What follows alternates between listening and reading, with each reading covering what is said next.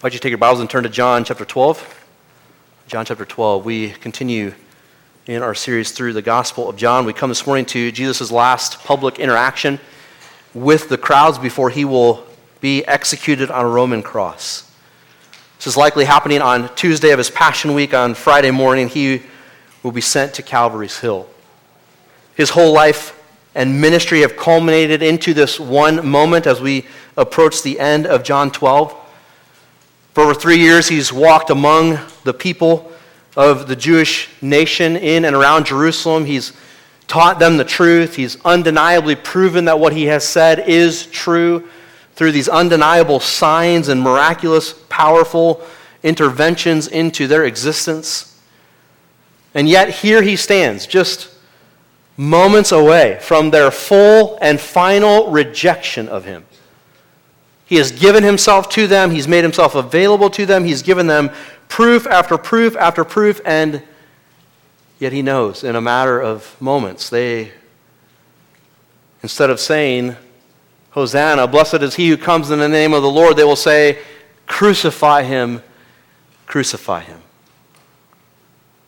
Somewhere on Tuesday and Monday and Tuesday, he has told them what kind of king he would be, the one they lauded on Sunday. He now says, this is the kind of king I will be, and now they are on the brink of completely rejecting him as their king.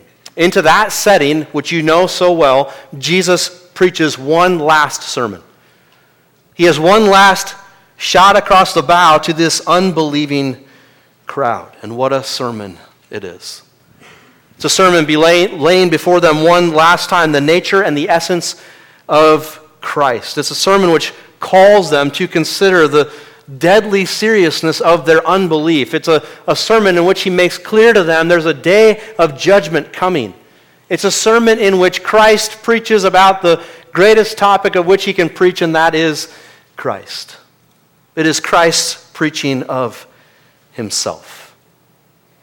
That, by the way, has been John's purpose in writing this gospel, has it not? It's been a spiritual propaganda document, as it were, in which he has written this gospel, this account of the life of Jesus, not so you can know facts and events, not so you can just listen in on conversations about Jesus' life with his disciples and learn interesting things that Jesus likes or dislikes.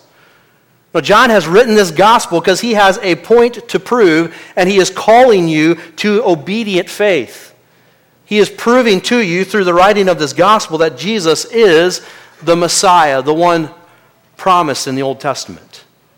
That he, being the Messiah, is the Son of God, very God in the flesh.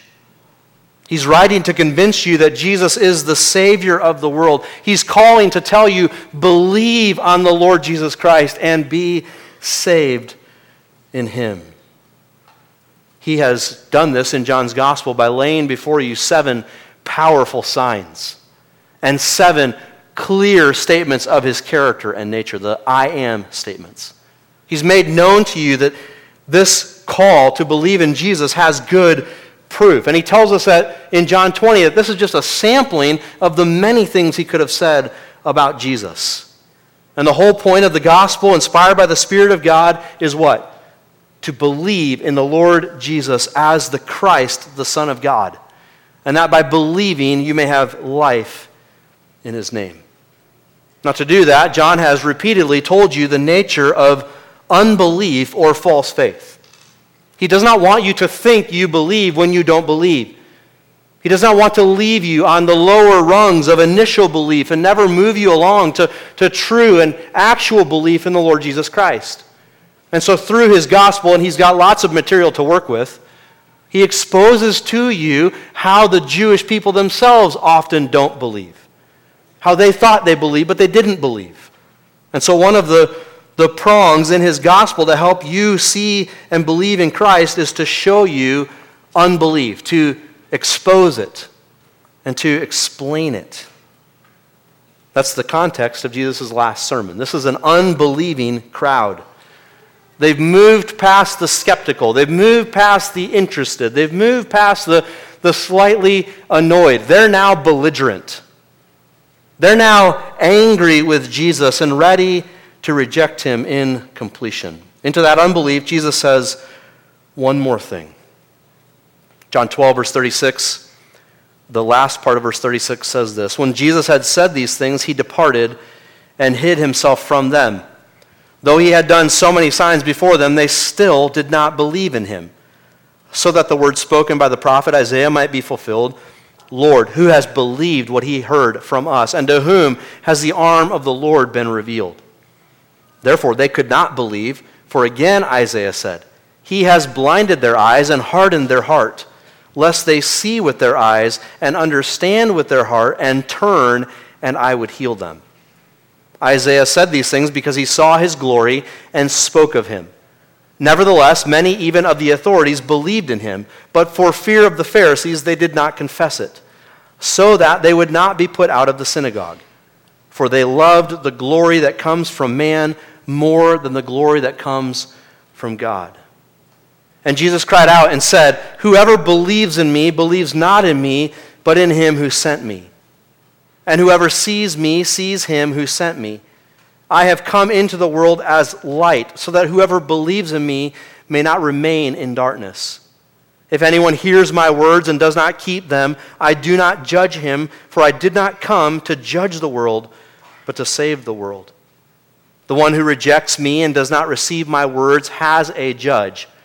The word that I have spoken will judge him on the last day.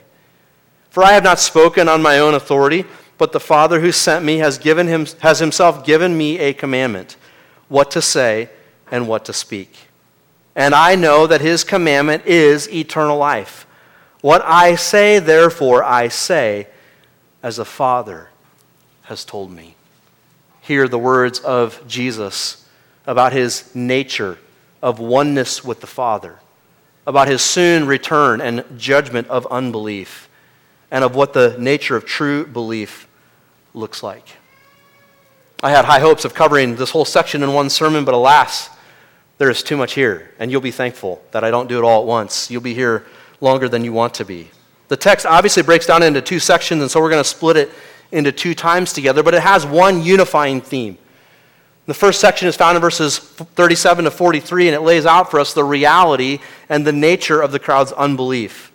So John exposes their unbelief, and then he explains it. He helps us understand what's going on with it, particularly by appealing to Isaiah the prophet. Then the second section, verses 44 to 50, are Jesus' words to the crowd, his last sermon, as it were, to this unbelieving crowd. He makes known the purpose of his coming, the nature of his mission, the clarity of his message, the reality of judgment coming, the need to believe in him. So I want to give our attention this morning to that first section, but you cannot understand the next section unless you understand the first section. Jesus' words in 44 to 50 are to the unbelief of 37 to 43. So we need to carry this with us into the sermon next week as well. John is giving the context for Jesus' words in 44 to 50. As you think about the unbelief of the crowds, there's a bit of a mystery here, isn't there? If you just think about the reality of what they've seen and what they've heard, you must scratch your head a little bit. Some human realism and logic would make you think, how have they missed it? How have they seen the miracles of Christ? How have they heard the authoritative teaching of Christ and still unbelieve? It's kind of unbelievable unbelief, really. How is it possible? So John takes a minute and explains to you how it's possible. He exposes their unbelief and explains their unbelief to us. And I would hope as we work our way through this that this gives you greater confidence of trust in the Lord. And by that I mean, as you see unbelief exposed and explained, you are deepened in your trust in a sovereign God even over unbelieving crowds. That he did not miss this, that this did not take him by surprise and caught him off guard, but that from eternity past, he knew this is how they would react.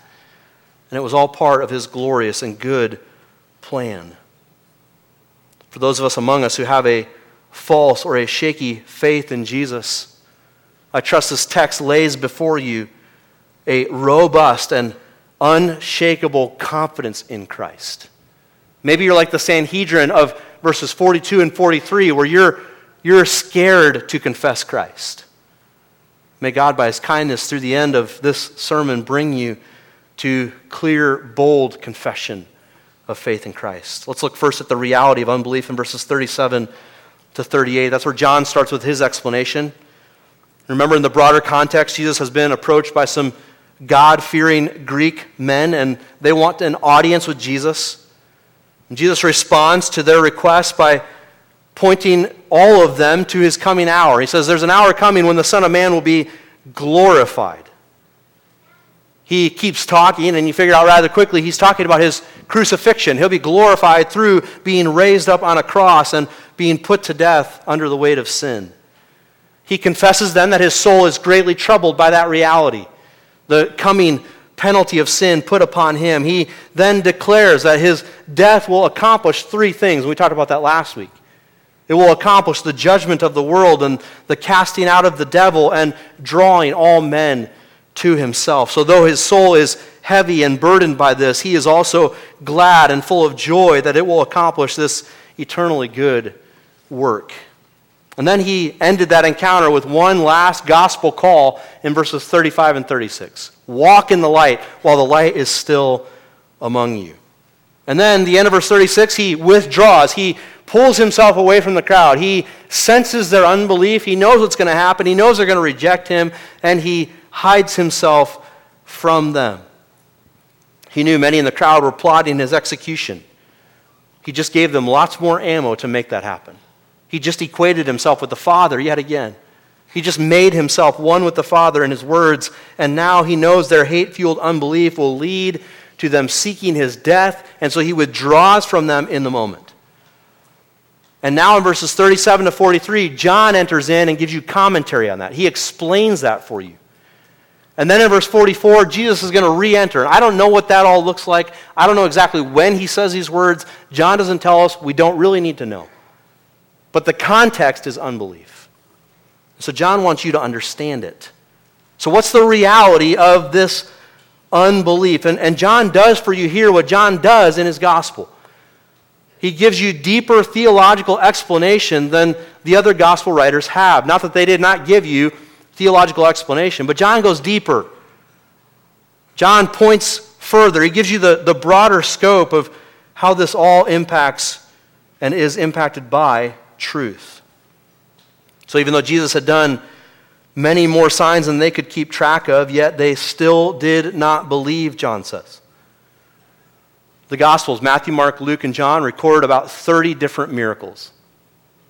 John tells us in John 21 that if all of Jesus' miraculous signs and works were recorded, that not even the world could contain the books that could be written. All of those miraculous signs sit as a heavy weight upon the consciences of this crowd, and yet they are still unbelieving. John wants you to know that because he wants you to understand that evidence is not the problem. This is not an evidence problem, it's a heart problem. Evidence is important and needed, but the evidence by itself is not going to produce true faith. These unbelieving Jews were predisposed to unbelief. And the many signs which Jesus did not move them from that spot by themselves. It really is unbelievable, but it is to be expected. John gives this to you so you know what to expect in the world you face today. It's the same as the world Jesus faced in his day. It's unbelievable that people can have the evidence of the completed canon of Scripture. It's unbelievable that they can have the evidence of archaeological proof. It's unbelievable that science continues to confirm the testimony of revelation in Scripture. It's unbelievable the amount of textual evidence that God has preserved for you to know that you have the Word of God in your hands more than any other document of human history.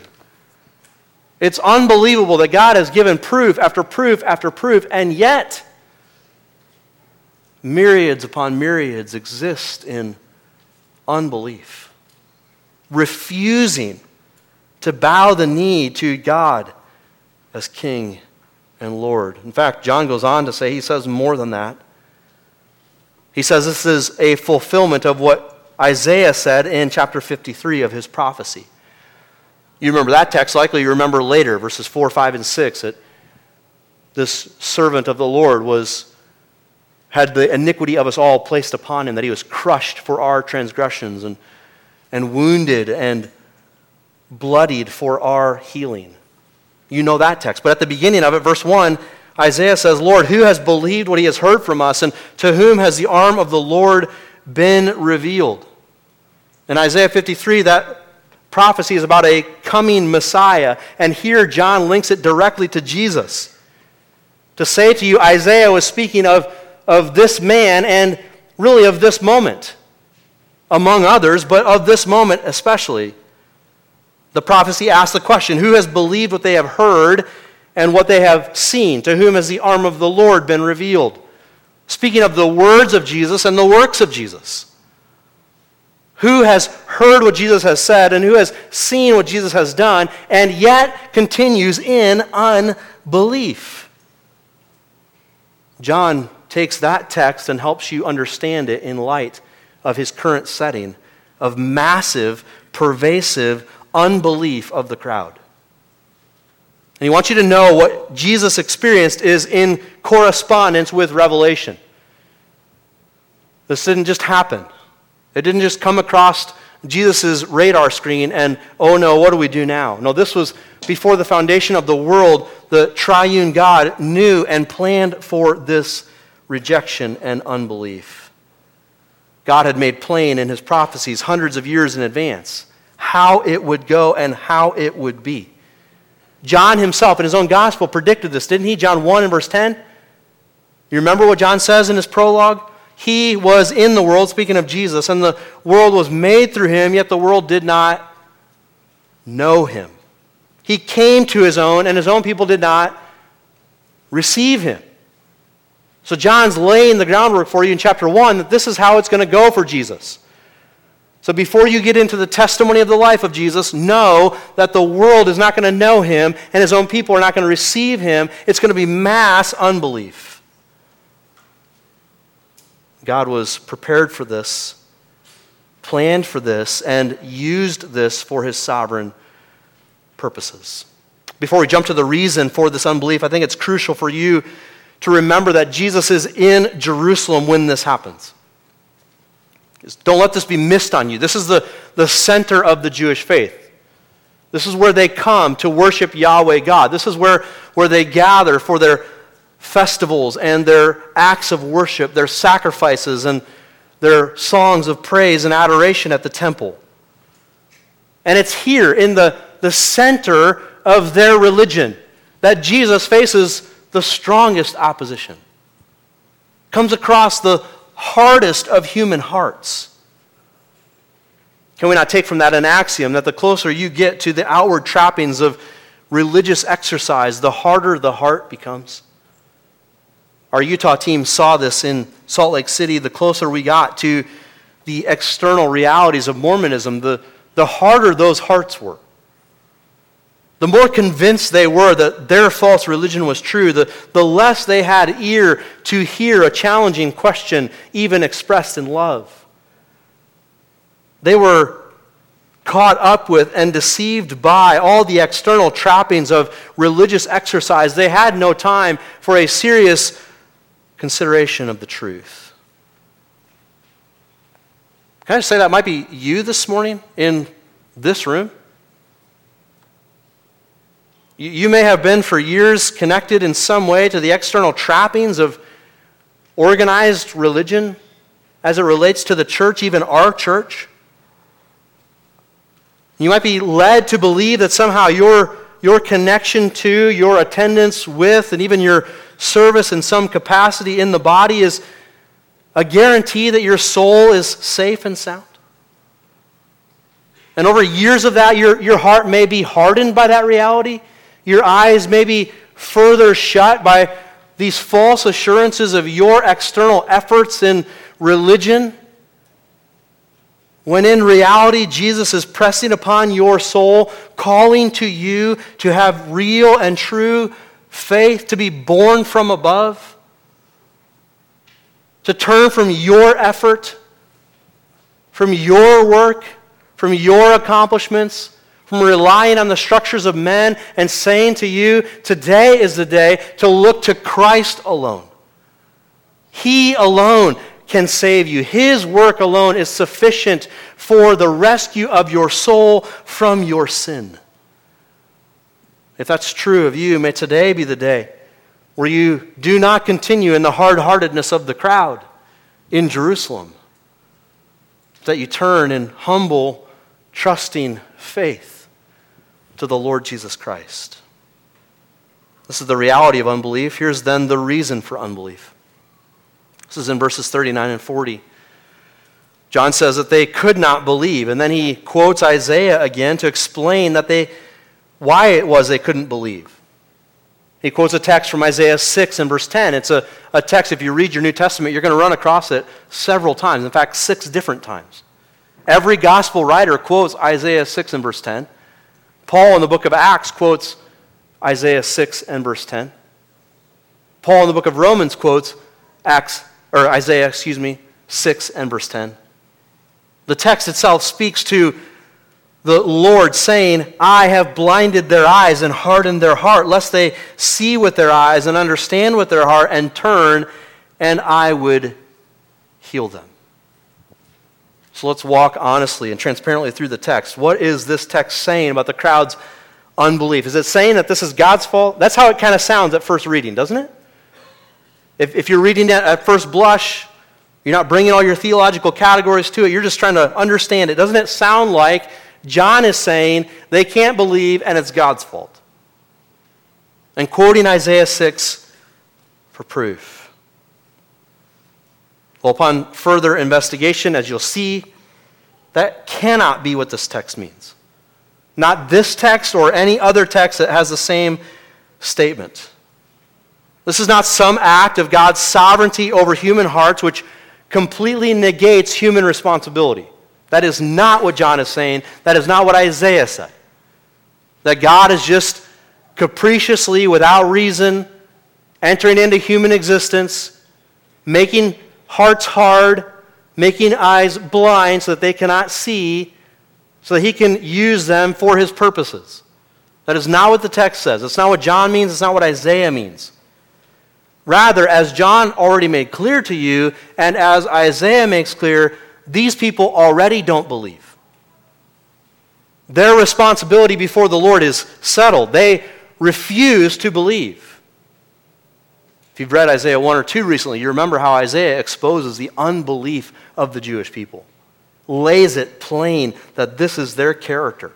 They continue in the sham of outward externals, but they have no heart, true worship and faith in Jehovah God. The same is true in John's Gospel, verse 37. They do not believe, though the many signs the Lord had done. Verse 43, John assigns a motive to their lack of true faith, that they love the glory that comes from men rather than the glory that comes from God. That's human responsibility right there. They have chosen to not believe in God. They have turned from him in their depraved state. You must also remember where this description comes in the life and ministry of Jesus. This is not on day one, right? We're not in John 1. We're not when John the Baptist introduces Jesus, where we are told they couldn't believe because God hardened their hearts. No, this is at the end of Jesus' ministry. For 3+ years, he has faithfully, fervently, boldly proclaimed the truth about himself and proven that truth with miraculous deeds. They've been hearing his message and seeing his signs for quite some time. And what has been their continuous posture? What is it? Unbelief. They refuse to believe. This culminates in this final week of our Lord's life. They are, in God's sovereign estimation, beyond being able to believe. The Lord has hardened here their already hardened hearts. He has further blinded their already blind eyes.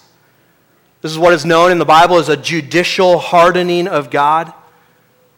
It's a work of God to bring about further hardening in the heart of influential people so that he can accomplish something which brings him great glory. This is, by the way, the judicial hardening of Romans 1. You know that text? Where the wrath of God has appeared upon mankind because we have suppressed the truth of God. We have exchanged the truth of God for a lie. We've worshiped and served the creature rather than the Creator. So we, having exchanged God, having refused to believe God, what does God do for us? He gives us over to our sinfulness. This is an act of judgment upon sinful humanity. It's God giving us over to what we want, to what we pursue, and to all of its wicked ends. And if you have any question mark in your mind of whether or not America and the West in general is under the judgment of God, is all you need to do is see what it is that God in His sovereignty has ordained and allow to occupy the highest offices of the land. What we celebrate, what we push, what we say is normal, calling evil good and good evil, that is evidence that God is standing in judgment over our land. Because He's given us over to the things we have said in our sinfulness we want. That is a similar thing happening to this crowd in John's gospel. John says that what's happening here at the end of Jesus' ministry is that they've refused to believe. They've plotted His death. They've wanted Him to be the Messiah of their own making. They've refused to bow the knee of worship and service. They've loved His power. They've wanted more bread. But they've rejected His righteousness and His truth. And therefore they were further hardened. You've probably already thought of this, but it's very similar to Pharaoh in the book of Exodus, right? That's the clearest example in Scripture, particularly in the Old Testament, of a hardened heart being further hardened in judicial judgment by God. So you remember the book of Exodus, the children of Israel are in captivity under the mighty authority of Pharaoh. It's the most powerful nation in the world. God sends Moses to set His people free. He sends them with a message and with a clarity of purpose. Pharaoh will have none of it. Moses continues to address him and calls him to let God's people go, and he refuses to. And if you look at the book of Exodus, and let's say you pull up your Bible software program and you search in the book of Exodus for this phrase, hardened heart, you will find 20 occurrences. Hardened heart in the English translation, 20 occurrences. As you read through those occurrences, you'll find that 10 of them refer to Pharaoh hardening his heart, or the state of his heart was a hard heart. 10 of them will refer to God hardening Pharaoh's heart as an act of judgment upon Pharaoh to guarantee his purposes. Well, what was God's eternal, sovereign, good purpose with Pharaoh? To use his hardened unbelief, further hardened by a sovereign God, as an act of judgment, so that in Egypt God could proclaim His glory through miraculously rescuing His people. The 10 plagues, namely the last one, as the death angel passed over, the children of Israel spared.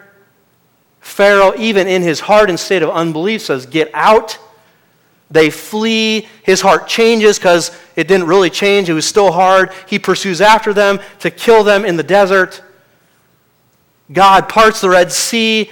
They cross on dry ground as a sovereign act of immense power.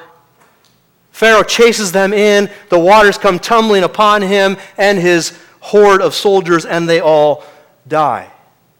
And God is what? Glorified. He rescued His people. The testimony of that work precedes them into the promised land. And the people in the promised land are scared of this God of the Israelites because of what He did to the Egyptians.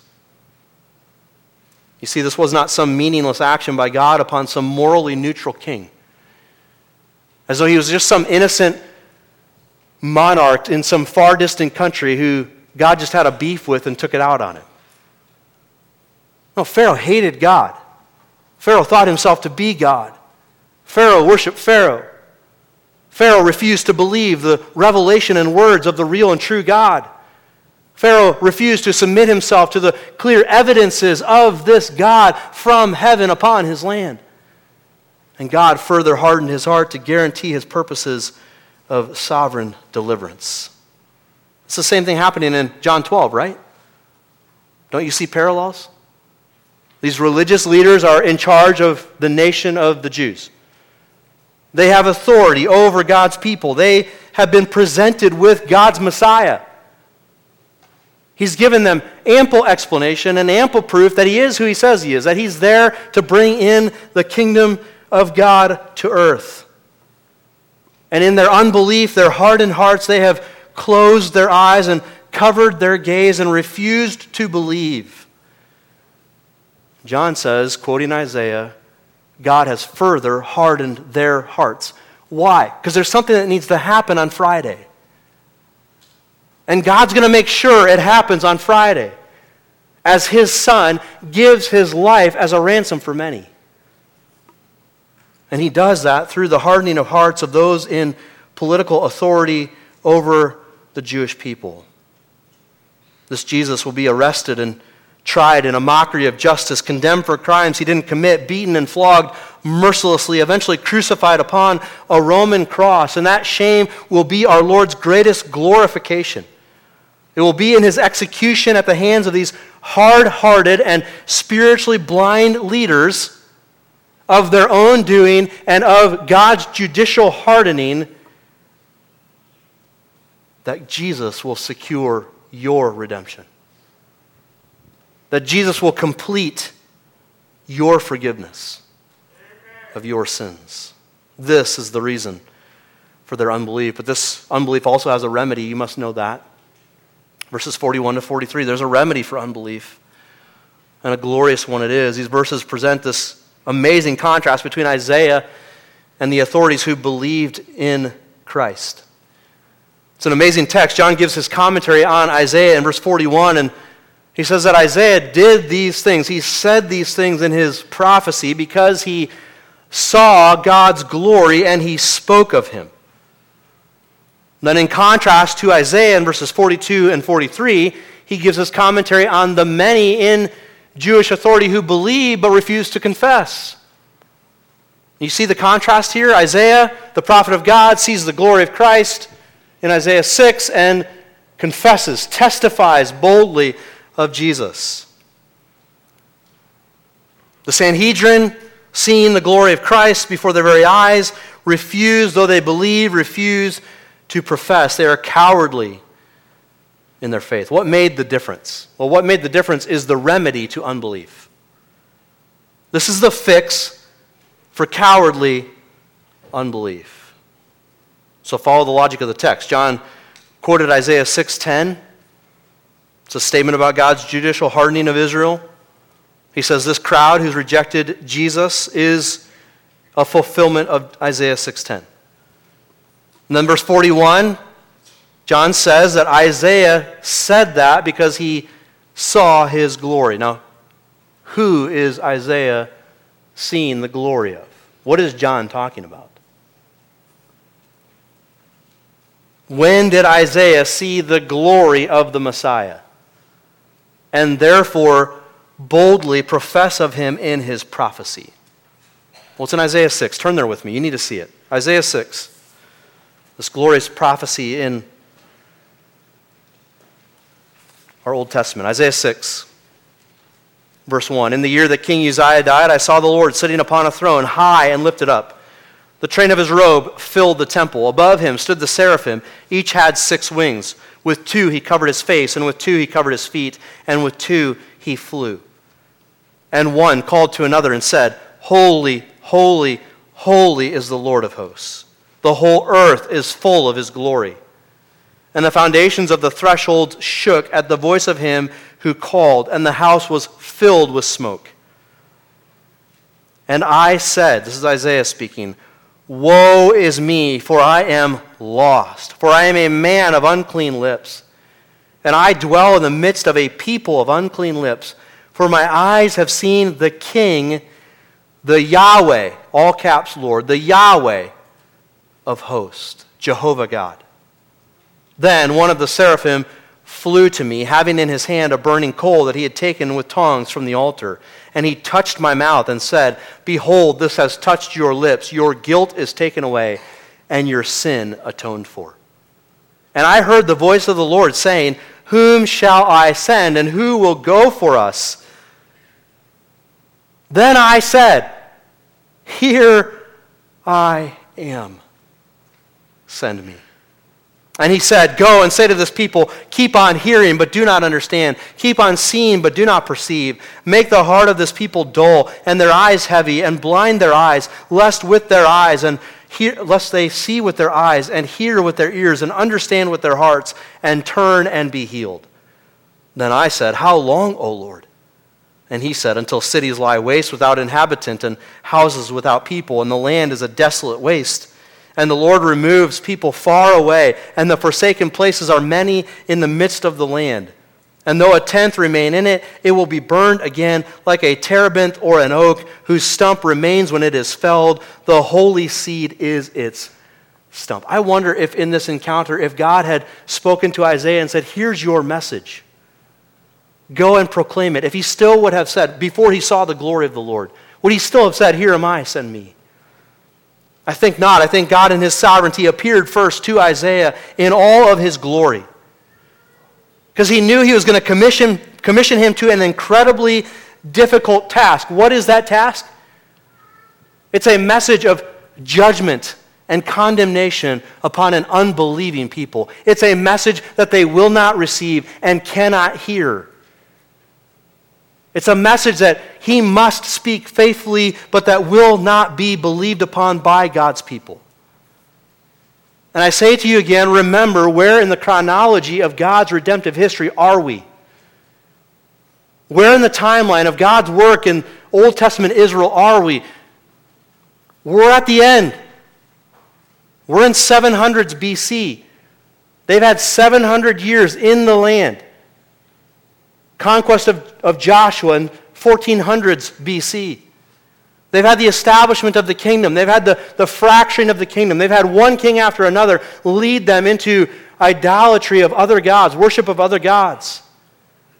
God has patiently, persistently called them through the mouth of the prophet to repent and return, to worship him alone. He has put up with them for hundreds of years. And now, at the end, even 100 years before it will all end, he sends another prophet and he says to Isaiah, Go and tell them, this is it. You will be taken into exile. You will face the judgment of the curse of the law of Deuteronomy 28 and 29. But know that I will return you to this place. Those who seek the Lord will find the Lord, he says in Isaiah 55. It's a prophecy of hardening of unbelieving, hardened hearts. And John says to you in John 12 that Isaiah was faithful to do it. Why?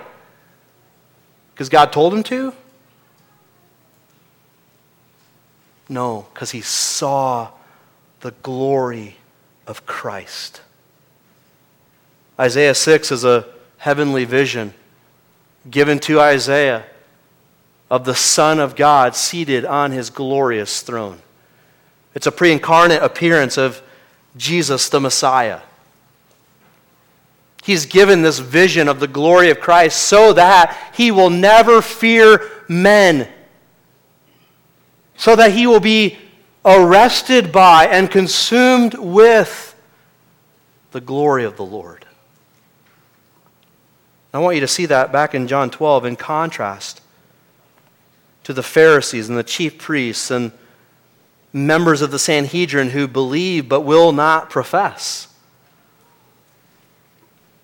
What John is saying to you in chapter 12 of his gospel is that Isaiah spoke clearly because he saw the glory of Christ, but these chief priests and Pharisees would not speak boldly because they love the glory that comes from man more than the glory that comes from God.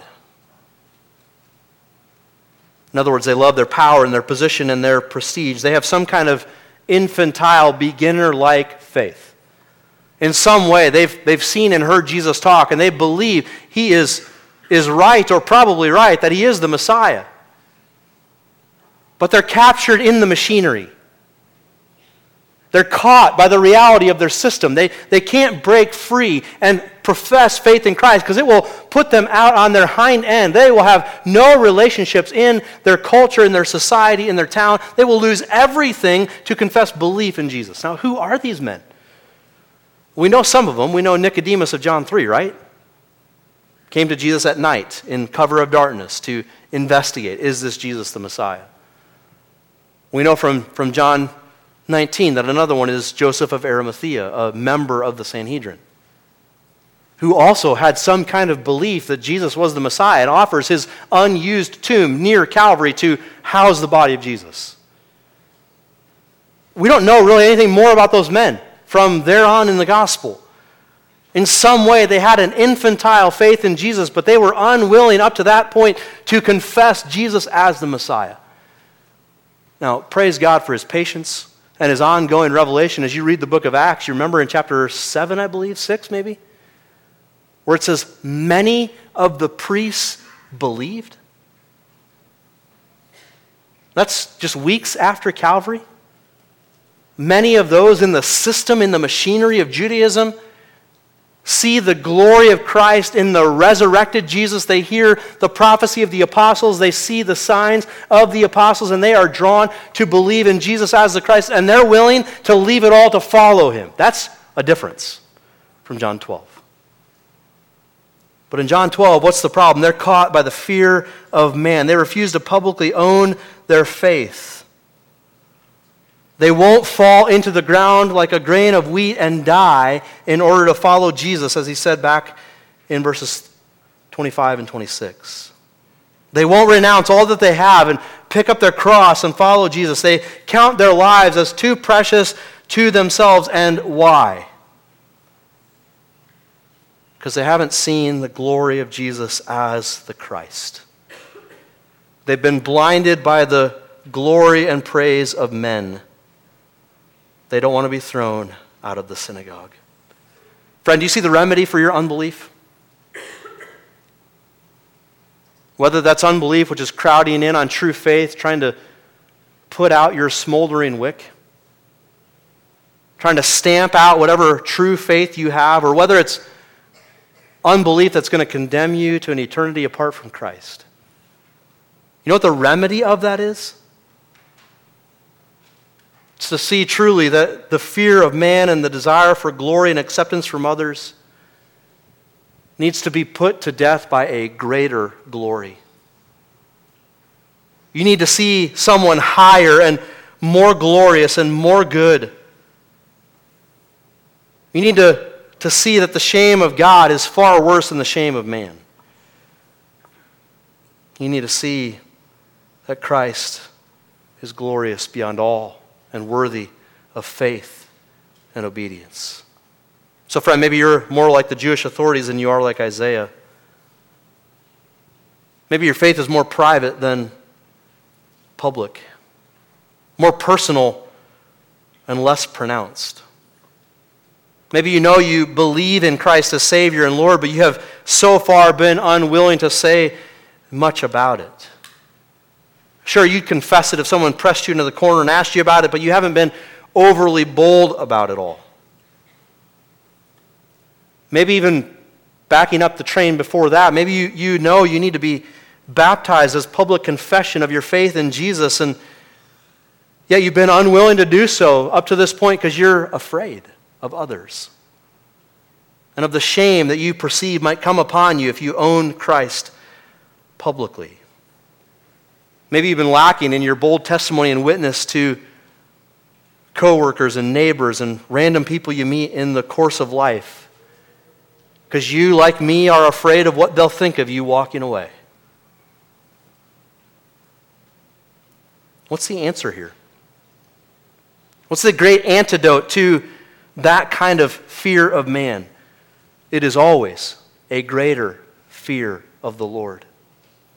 It is always to see the greater glory of Christ. It is to replace what glory you think you have from men with the glory of Christ alone. So friends, as we close our time together, I ask you, what does the Lord want you to do in response to this text preached to your heart today?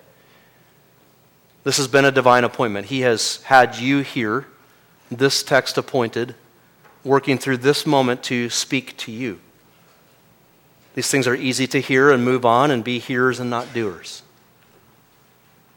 Where is the Lord your God pressing these truths upon your heart? What is it that He desires of you? How does He want to encourage and edify and challenge, maybe even rebuke you? How does He want you to grow in your faith and your expression of faith as you follow Christ? As we close our time of prayer, I'm going to ask you to bow your head and think of that before the Lord by yourself, and then I'll close us in prayer in just a minute. Let's pray.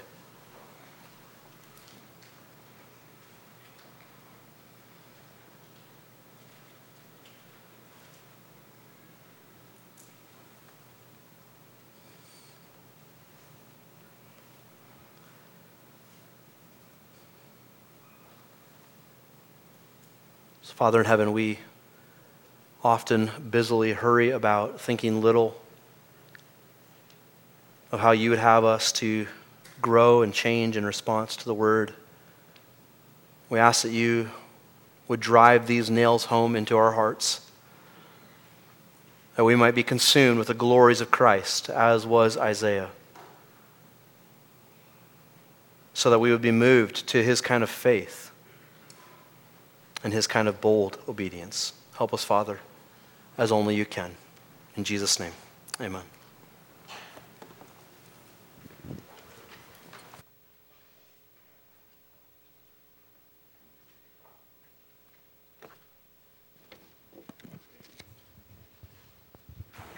In response to God's word, we want to together declare our allegiance to our Savior. Please stand.